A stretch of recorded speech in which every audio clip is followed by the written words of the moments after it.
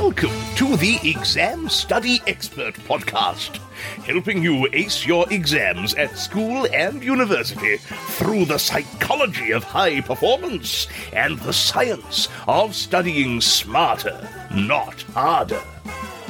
It's my pleasure to introduce your host, the Cambridge-trained memory psychologist and exam success coach, William Wadsworth. The path to productivity runs right through Calm. Today, I'm thrilled to welcome back productivity guru Chris Bailey. Chris was on the show way back in October 2020 on episode 29, Focus and Get Things Done with Chris Bailey.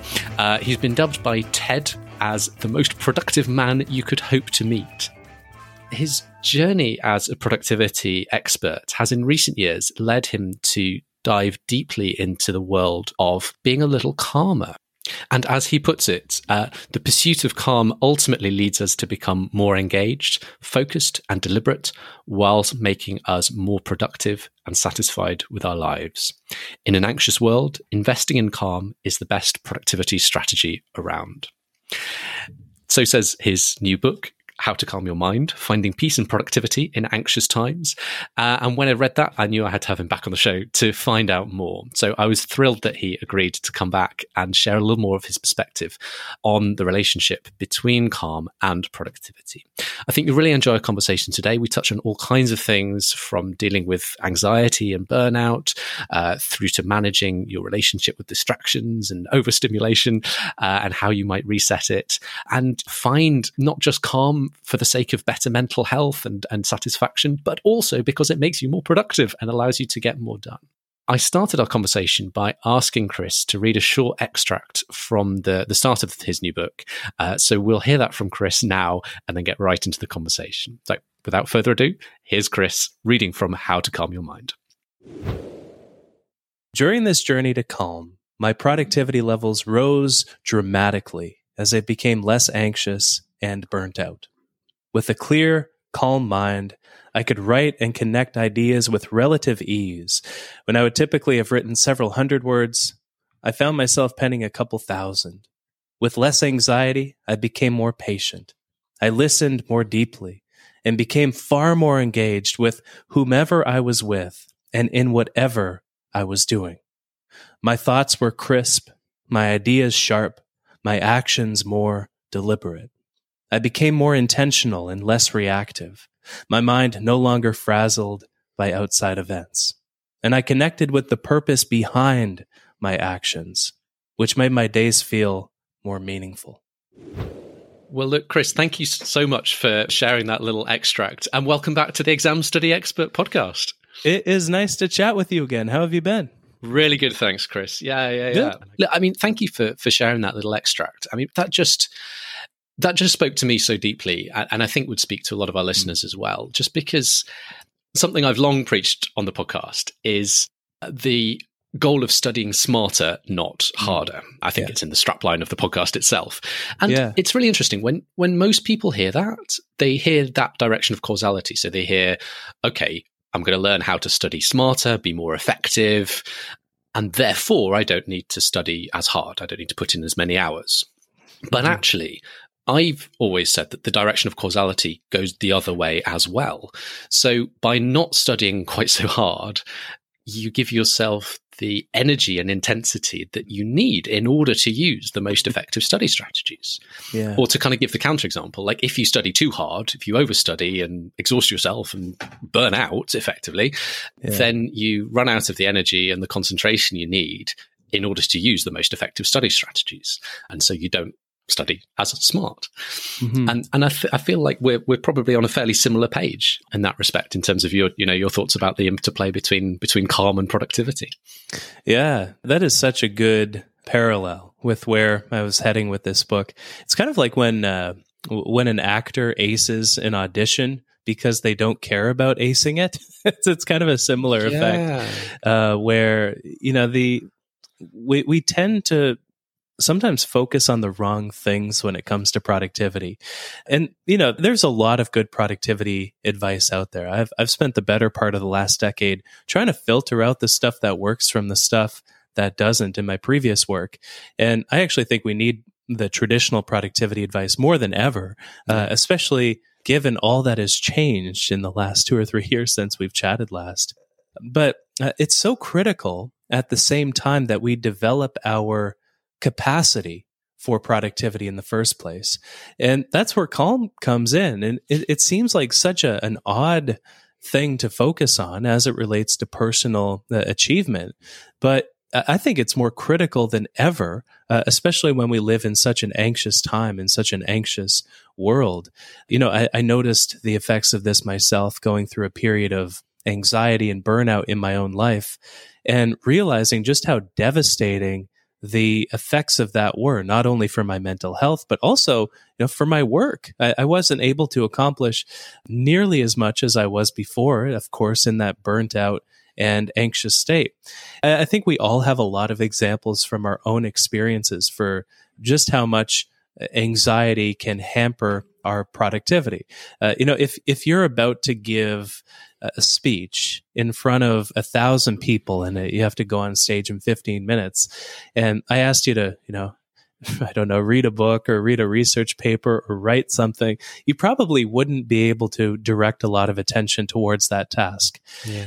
And that's the effect of anxiety. Anxiety shrinks our cognitive capacity and our ability to get work done. It shrinks our attentional space, an idea I think we chatted about last time, our working memory capacity, by about 20%. It makes us more distractible. It leads to more negative self-talk. It leads us to be less engaged and less present in what we're doing. And it seems to limit our cognitive performance in general. And so we're not always in a state where we're about to go on stage in 15 minutes for 1,000 people. But anxiety is that same effect, only smaller, but all day long, where we don't realize that our capacity for getting things done has been diminished, and not to mention our capacity for enjoying ourselves and appreciating what we're doing and connecting with what we're doing, which also is motivating in and of itself, as you're saying in the example that you're giving. And so it's this fascinating idea where sometimes, when we care about productivity too much, we can sometimes work too hard, which has a negative effect on our productivity. And ironically, very ironically, by stepping back and investing in strategies like that intentionality, like that thoughtfulness, and like building a capacity for calm and presence, we can get that much further over the longer arc of time. Absolutely. And this is a conversation I often find myself having in some form with either coaching clients or with podcast listeners or, students that come to our workshops or whatever. They're in a state where, they're incredibly ambitious, and maybe we'll touch on ambition in a little bit, but, they're incredibly ambitious. Yeah. So they think they need to work very, very hard, burn the midnight oil, these kind of crazy schedules I've seen sometimes where, you might be leaving yourself 5 hours. I literally saw one schedule, and this was a high school kid. So he was, 17, 18, and he'd got his Google Calendar scheduled out, with activities planned, up until midnight each night. Right. And then from 5 a.m. in the morning.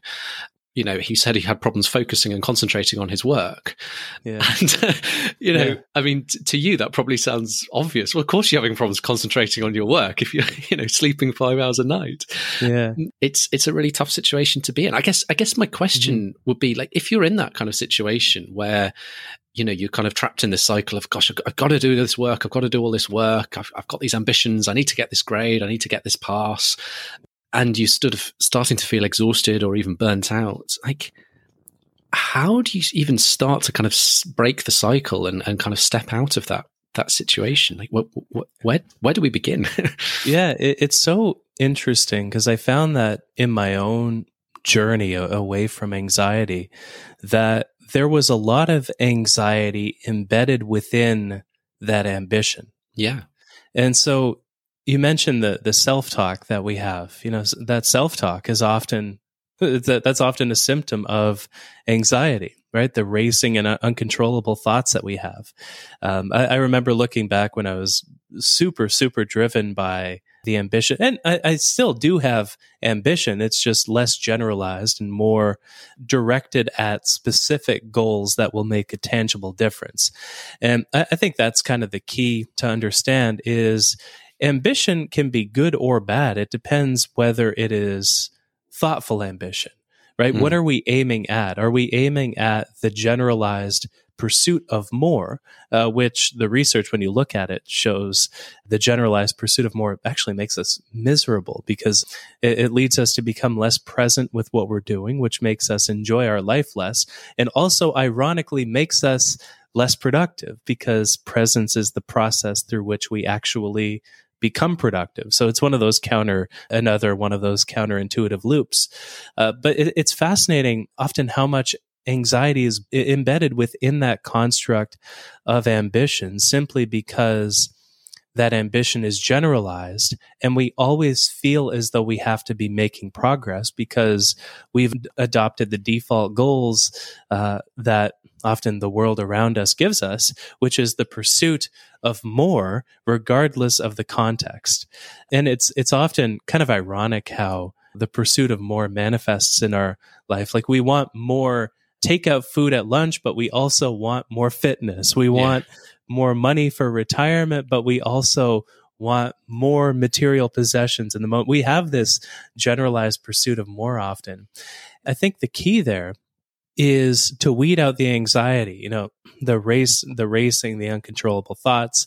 In my own experiences, some of my symptoms were feeling restless and on edge, having difficulty concentrating. So that's actually another symptom of anxiety, which is often something that we just try to force ourselves out of instead of taking a step back and dealing with the underlying root problems there. Having trouble sleeping is also another symptom of anxiety that you were mentioning. A rapid heartbeat, palpitations, nausea, an upset stomach, dizziness, and lightheadedness. That was one I experienced a lot too. Or as well as this feeling of kind of impending doom or fear was another thing that came up for me. And so I think the answer is kind of twofold to the question is how much anxiety is embedded within your ambition? And in that ambition, how much of that ambition is actually targeted at specific goals that will make a tangible difference?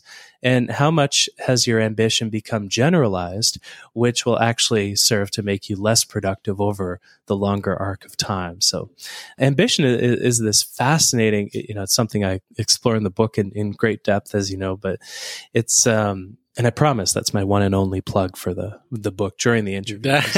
You're allowed one, Chris. Yeah. It's a very strict rule. There it is.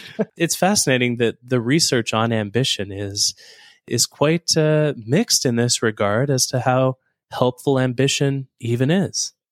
I find this a really interesting idea because so many of our listeners are pretty ambitious people. I was a pretty still am a pretty ambitious person.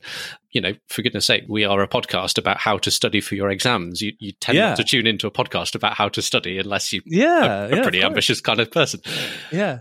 So I guess the question that kind of came to mind for me around all this is, well, the ambition is probably quite specific. It is probably quite goal oriented in a lot of the cases for our listeners. So it's ambition around a particular set of grades or getting into a particular college or getting what you need from a college to get to a particular career. It would tend to be quite specific, I think, for a lot of our listeners. Yeah. But would the ambition then, would you then consider that ambition to be problematic? And if so, what would your kind of counsel or advice be for, I guess, an ambitious student specifically? I think, when you are ambitious towards a goal, that's a positive thing, especially when the goals that we set are connected with what we value. I think values are the key here, where we feel as though our behavior is meaningful when we can observe ourselves manifesting our values through our actions. And so values is something that I love to explore. It's something I love to write about. Yeah. And there's a theory of values from Shalom Schwartz, where he essentially, it's the most commonly accepted construct of values in the research. And he essentially boils the literature down to 10 basic fundamental human values. And those are self-direction. So that's independent thought and action. That's number one. Number two is stimulation. So that's excitement, novelty, challenge. Number three is hedonism. So it's pleasure, it's gratification for ourselves. Achievement is actually another fundamental human value. So, demonstrating competence according to societal standards. Power is another one. So that's social status and prestige, also control over sometimes people and resources. It's not as common of a value, but it is a basic value that many of us have. Security is another one. That's safety, it's stability. Conformity is number 7. So that's making sure that our impulses aren't going to upset or harm other people. Tradition is another value. So that's respect, it's commitment, it's acceptance of customs. Benevolence is number 9. So that's preserving and enhancing the welfare of people. And universalism, one value that I have quite a bit of, it's understanding, appreciation, tolerance, and protection for the welfare of people and of nature. And we all have a different level on each of these values. So let's say for simplicity's sake, we're 2 on some out of 10 and a 4 out of 10 on others and a 9 out of 10 on others.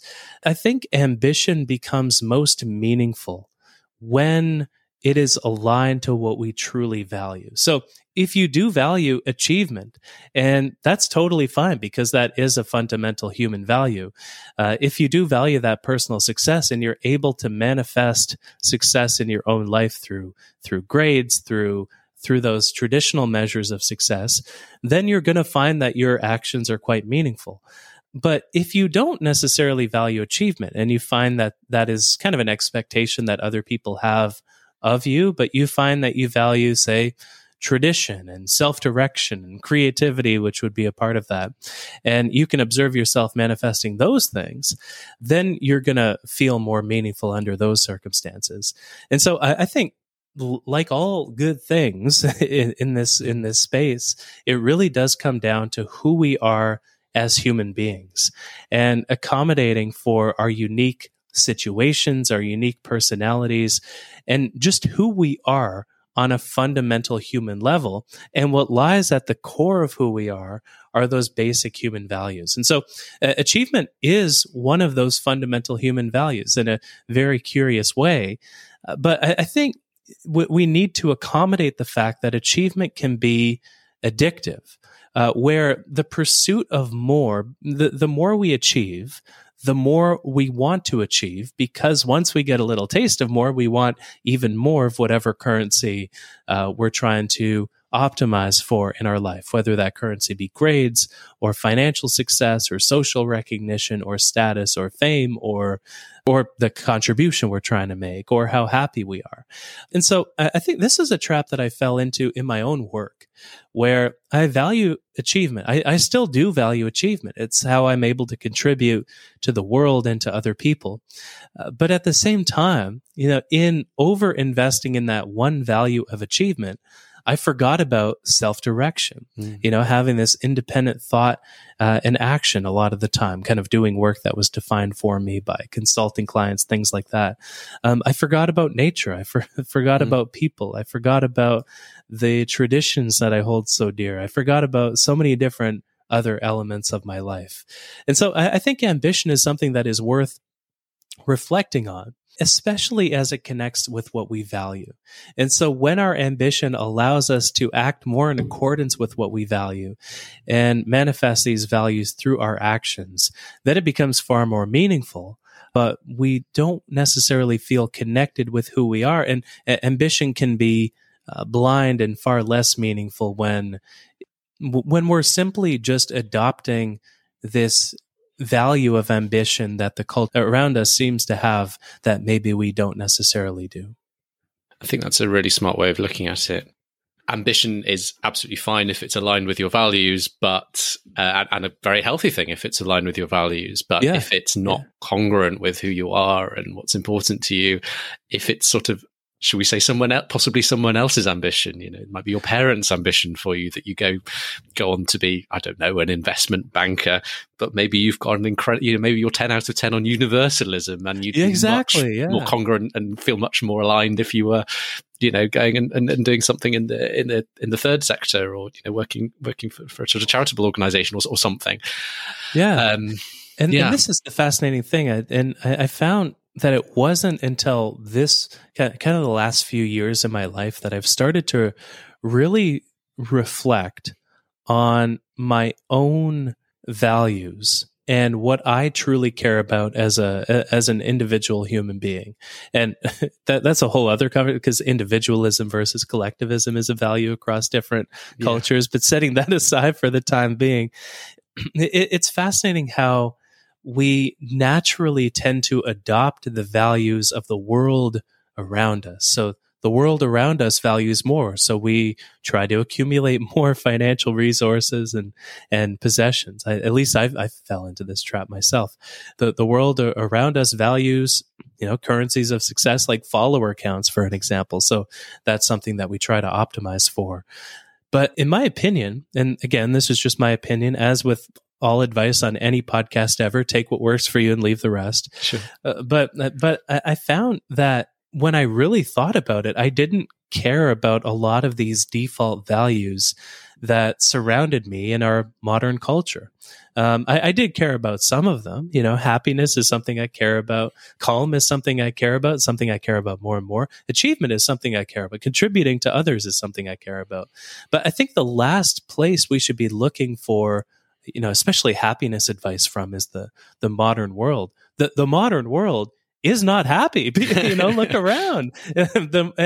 Anxiety is the same way. When we adopt these default priorities, look around. A lot of people are anxious right now, and it's no surprise why when you begin to deconstruct the trappings of the modern world that we find ourselves in. But it's so worth reflecting on the defaults that we adopt when we don't take that step back, and really trying to make the connection between our daily behavior and those fundamental human values that we hold. Because the more aligned that is, the more we will feel true to who we are. And also the more meaningful and productive our actions will become. We'll see that our behavior is aligned to who we are on a personal, fundamental human level. And we'll find more motivation, we'll find more drive, and we'll naturally become more productive and accomplished if that is something that you care about. As well as less burnt out, we'll become more engaged as well there too. Yeah. So I want to put you on the spot a little bit, if you're up for it, Chris. And in pursuit of, should we say, a calmer campus, whether it's a sort of university or college or a school, high school, if you were parachuted in as dean and you had total power to change whatever you wanted on campus, you can change things like timetabling, assessments, interventions if you want. You can do something differently with the physical environment, or just give the students in your institution some specific guidance or advice. I just wondered if there's anything that came to mind in terms of how you might set up the conditions for more calm in a kind of educational setting. One interesting aspect of modern anxiety is the connection with technology. And so we tend to all fly at a pretty high level of mental stimulation because we're always stimulating our mind through the use of technology, especially around dopamine is something that comes up a lot as a chemical of stimulation. And so I would look at where super stimuli are on the average high school or college campus. Super stimuli are this fascinating idea. So anything that is a super stimuli is basically a highly processed, exaggerated version of something that we're biologically programmed to crave and enjoy. So, food is a good example of this. A lot of modern food, if you hop on Uber Eats or or whatever your delivery app of choice is. It's very salty, it's sugary, it's fatty, it's highly processed. And we evolved to crave things that are salty, sugary, and fatty. And so we tend to overeat with those kinds of things. But social media is a super stimuli because it's a highly processed, exaggerated version of social interaction. It kind of mimics social reaction in a way where it's time with our friends. Our ancient mind sees it as that. But in reality, we're really just trading these dopamine hits with one another over the internet. Online news is a really good example as well. It's incredibly novel. It's incredibly exaggerated. By default, we care about other people. And we want to know what's happening, and we want to stay abreast of all the things that directly, all the potential threats that directly affect our life. And so, of course, we tend to the news quite often and refresh that throughout the day too. And we tend to these super stimuli quite often throughout the day because we find them so difficult to resist in the moment. So if I were making a change to a high school or a college, and maybe this is more wishful thinking than anything, because if I think about how this could be implemented, I think it might be a bit too constrained, and people should have, more freedom and control over what they do throughout the day. But finding ways of cutting back and eliminating these super stimuli whenever we possibly can, I think is critical, as well as, in its place, instead of spending more time in the digital world. I think one great thing about environments like a campus is they're the analog world. Why would you want to go to a campus to look at a screen when we can interact with others? We can get to know each other. We can form these interpersonal connections which I think we're missing out on a lot. And hardly anything calms us more than time with other people. But loneliness is through the roof right now. And people have far fewer friends and more looser connections. So anything to foster connection and opportunities to look into the eyes of each other instead of just looking at a screen and tending to these super stimuli, I think would be helpful. I'm really glad you brought up that the issue about technology and screens and the whole world of super stimuli as you coin it, because it's a huge issue for so many of the students I talk to, and it's something their parents worry about a lot. It's probably the most commonly asked question I get from parents. How can I help my son or daughter get off their screen or be less distracted by their laptop or their phone or whatever device they're using? But by the way, I have heard so many parents ask that question, after talks, after things like that. And then, I'll run into them in the hall or something. Then they're on their phone. Yeah. And I think, why are you trying to get your kid to live by a different standard than you are?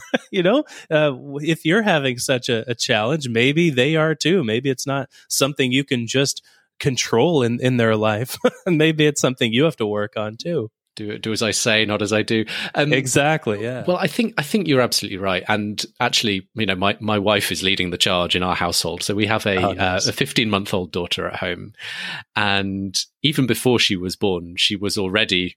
My wife, was already conscious, not our daughter. My wife was already conscious of the need, and I was completely behind her on this, that as parents, we want to set good examples for use of technology around the home. And so, we try to avoid using our phones in the bedroom. We try to leave them in the hallway in a little box wherever possible, all that kind of thing. And, we don't always live up to the standards we aim for, but we do our best, and I hope we improve over time.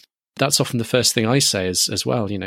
I guess as a parent of a teenager, you might sometimes feel a little bit powerless to set a good example, and you think, well, they're not going to follow what I do, and they might not follow what you do immediately, but actually, I think over the long run, the modeling can often have a really big impact. Incredibly. The modeling, the research on modeling is actually fascinating, and it makes far bigger difference than we think it. If a manager, for example, at a company sends email over the weekend, their employees become far, far more likely to send email over the weekend. using phones during meetings is very similar at a company.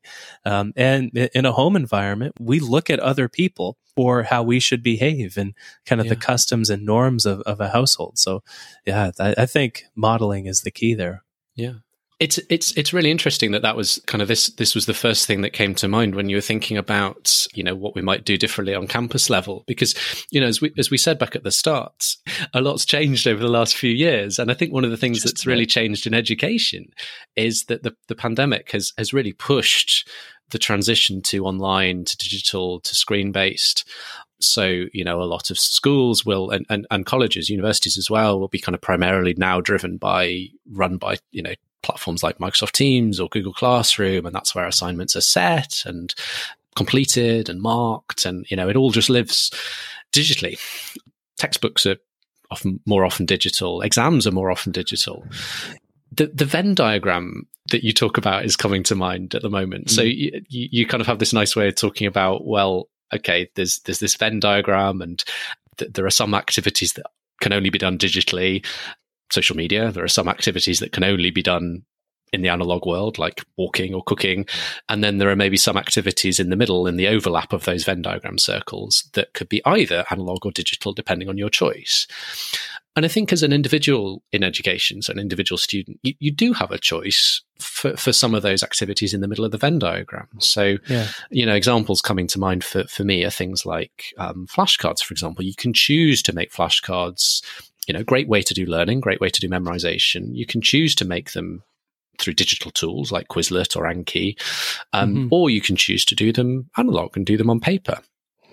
And, students I talk to sometimes go one way, sometimes go the other. But I think perhaps this whole thing about super stimuli and kind of avoiding taking opportunities to take yourself out of the digital world could be a good argument for, in cases like this, for example, the flashcards, opting to go the analog route.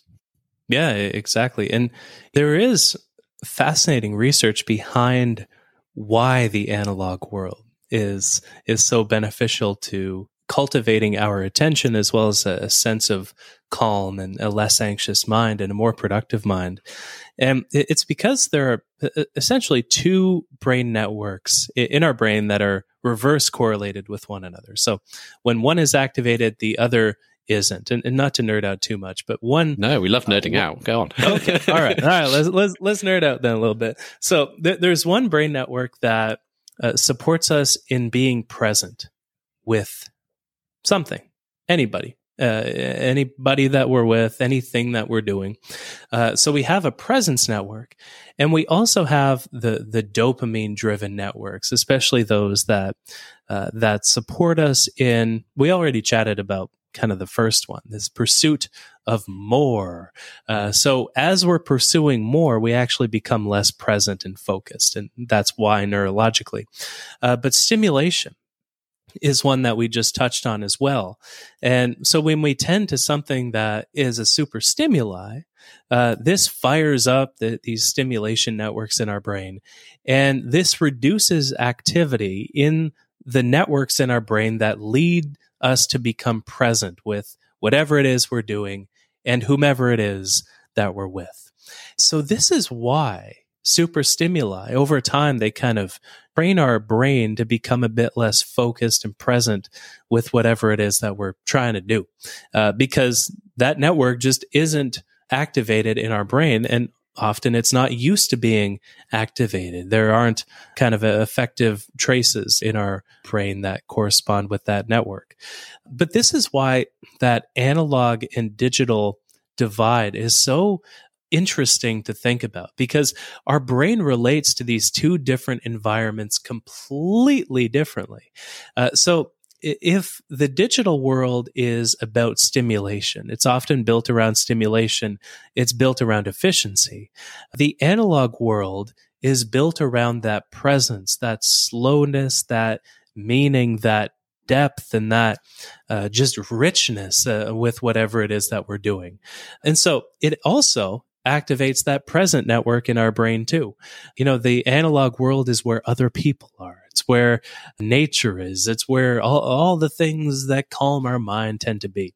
And so one general heuristic that I love to use for my own life, and I'd say I follow this probably about 90% of the time. There are some exceptions to this rule, as there are with any kind of rule out there. The heuristic that I like to use is when I want to do something efficiently, I'll do it in the digital world. And when I want an experience to have meaning, I'll do it in the analog world, because that's where depth is, that's where engagement is, that's where presence is. And I find this to be a generally good rule. And often, it doesn't apply in all cases, because sometimes in the analog world, what we lose in efficiency, we more than make up for in how deliberately we're able to act. And so, take for a simple example, keeping our to-do list in the analog world, or flashcards in the analog world is another good example of this. Yeah. We maybe can't do things as fast as we can digitally when we write out flashcards or print them off or write out our to-do list, but we have extra thoughtfulness that we dedicate towards these activities.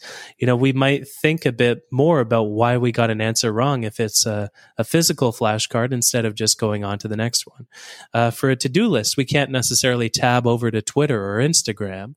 We're stuck on that sheet of paper that has our to-dos on it. And so when meaning matters, go analog. And when efficiency matters, the digital world can add a lot of efficiency to our life.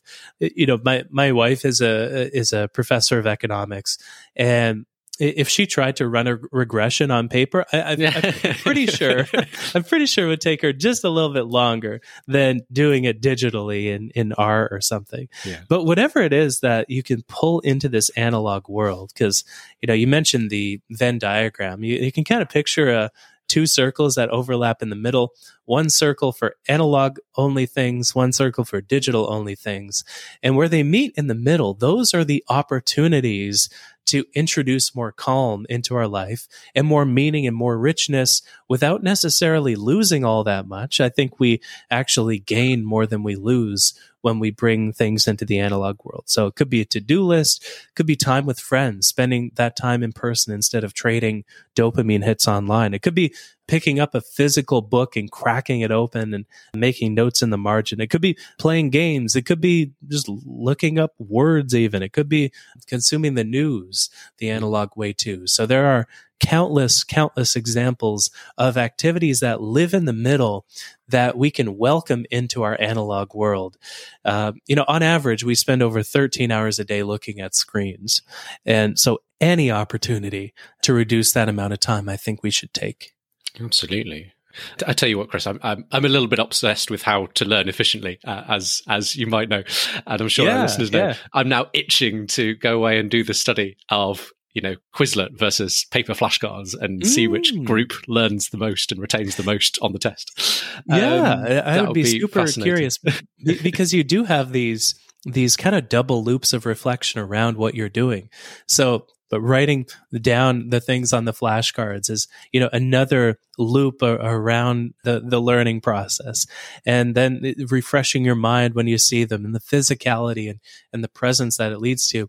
Simply, one underrated thing about the analog world too is not really having the immediate option to do something else. If you're sitting down on a table with a bunch of flashcards and your phone is on the other side of the house, for example, you're going to be focused on that activity and it's going to take a bit of effort to get up and distract yourself versus the digital way very quickly. Okay, so one final thing I'd love to just touch on briefly is, so many of us are sort of used to this level of stimulation in our lives from these various stimuli. Maybe it's social media for you, maybe it's gaming, maybe it's, for me, as I think it is for you, you mentioned, checking your performance metrics. I'm the same. I log in every day and I check my blog stats and my podcast downloads. And how do we break the cycle? How do we reset our tolerance or our appetite for that kind of stimulation? Yeah. So I played around with a lot for resetting this stimulation tolerance. And somewhat, it was interesting where the most effective solution that I found for destimulating our mind, stimulation is a problem because the more stimulated our mind becomes, the more stimulation we crave by default because we want to stay at that same level of stimulation. So, this is why when you wake up with your phone and you go to Instagram first thing, and then you go to Twitter, and then, over to a different app, and then play a game for a little bit, you want to keep getting those super stimuli hits throughout the day simply because they release dopamine, and dopamine is addictive. It's addictive on a chemical level. And dopamine fasting is a term that's been thrown around quite a bit. And it's kind of a misnomer, though, because we can't fast from dopamine. We need dopamine to think logically. We need dopamine to think creatively. Our body relies on dopamine for its basic biological functions. But as we were kind of talking about over the course of the interview, it does have a bit of a darker side as it relates to accomplishment, where we crave more accomplishment. The more accomplished we becomes kind of a negative cycle if we don't channel that ambition thoughtfully and deliberately. But we also get that dopamine release when we tend to something that's stimulating. And so stimulation becomes addictive. And so we find ourselves becoming very distractible. We find it difficult to focus. And the best way that I found of taming this impulse for distraction is a stimulation fast. So we can't really fast from dopamine any more than we can fast from carbohydrates on a chemical level.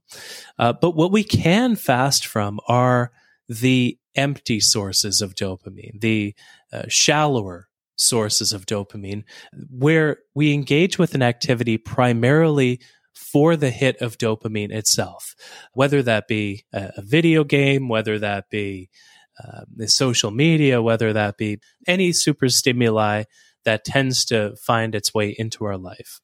And so a stimulation fast is quite simple. I find that a period of about a month works really well for me.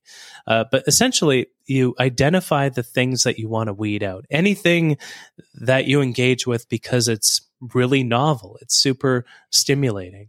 Identify things to weed out in a list, perhaps, and then identify some well-rounded things, maybe things in the analog world that you want to introduce in its stead. So maybe a musical instrument you haven't picked up in a while. Maybe it's a physical books. Maybe it's volunteering and getting those hours. Maybe it's any project in the analog world, really.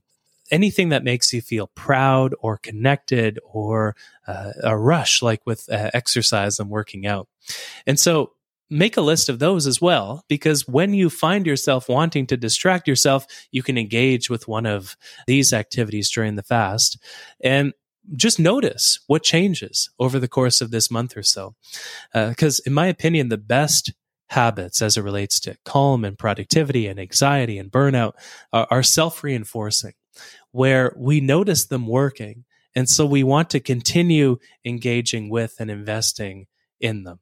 And so stimulation fast is such a great way of weeding out these dopaminergic activities and distractions that have kind of started to grow in the little cracks that comprise our day like weeds. We can really tame them through a stimulation fast. And I find myself conducting a stimulation fast maybe every 3 to 4 months or so for about a month, because I find that the focus that I have afterward and the lack of anxiety that I have afterward and the calm that I have afterward that leads me to deliberately, thoughtfully become more productive is just such an incredible dividend and worth the effort and the struggle many, many times over. But substitute activities really does work wonders for this activity, as well as identifying the things that you want to weed out for a month. Not just subtracting, but substituting, not just taking away, but finding what to add back. Fascinating. Chris, thank you so much for the conversation today. You've been incredibly generous with your time and your wisdom, as always. I wondered if we could maybe just conclude with perhaps your favorite little pearl of wisdom that might be relevant to people listening today. And then I'd love to hear, where can people find more about Calm and the world of Chris Bailey generally? Thank you so much for having me on again. We'll have to make sure that we don't go several years without chatting next time. Let's not leave it so long next time. Yeah, well, Yeah, exactly. Maybe the world will fare a bit better if we don't go so long without chatting. One little idea that I think is worth sharing is that calm is not very interesting. And calm is not something that I ever really sought until I found a complete absence of it in my own life. I was on stage giving a talk in front of about 100 people when I had a panic attack. And it was a really, garbage feeling on stage. Luckily, I made through the talk on autopilot mode. And afterward, I really asked myself the question, like, what do I have to do? What has to be true in my life to welcome more calm into my days? And that's what motivated me to look at this research and really find and discover how powerful that calm can be. It may not be something that we seek by default. And at the same time, though, I have, over this past decade or so of writing about productivity full-time and researching productivity full-time, it is one of the most powerful tools that we can possibly have at our disposal for doing good work and living a good life and developing our capacity for presence, for being engaged with whatever it is that we're doing and whomever it is that we're with.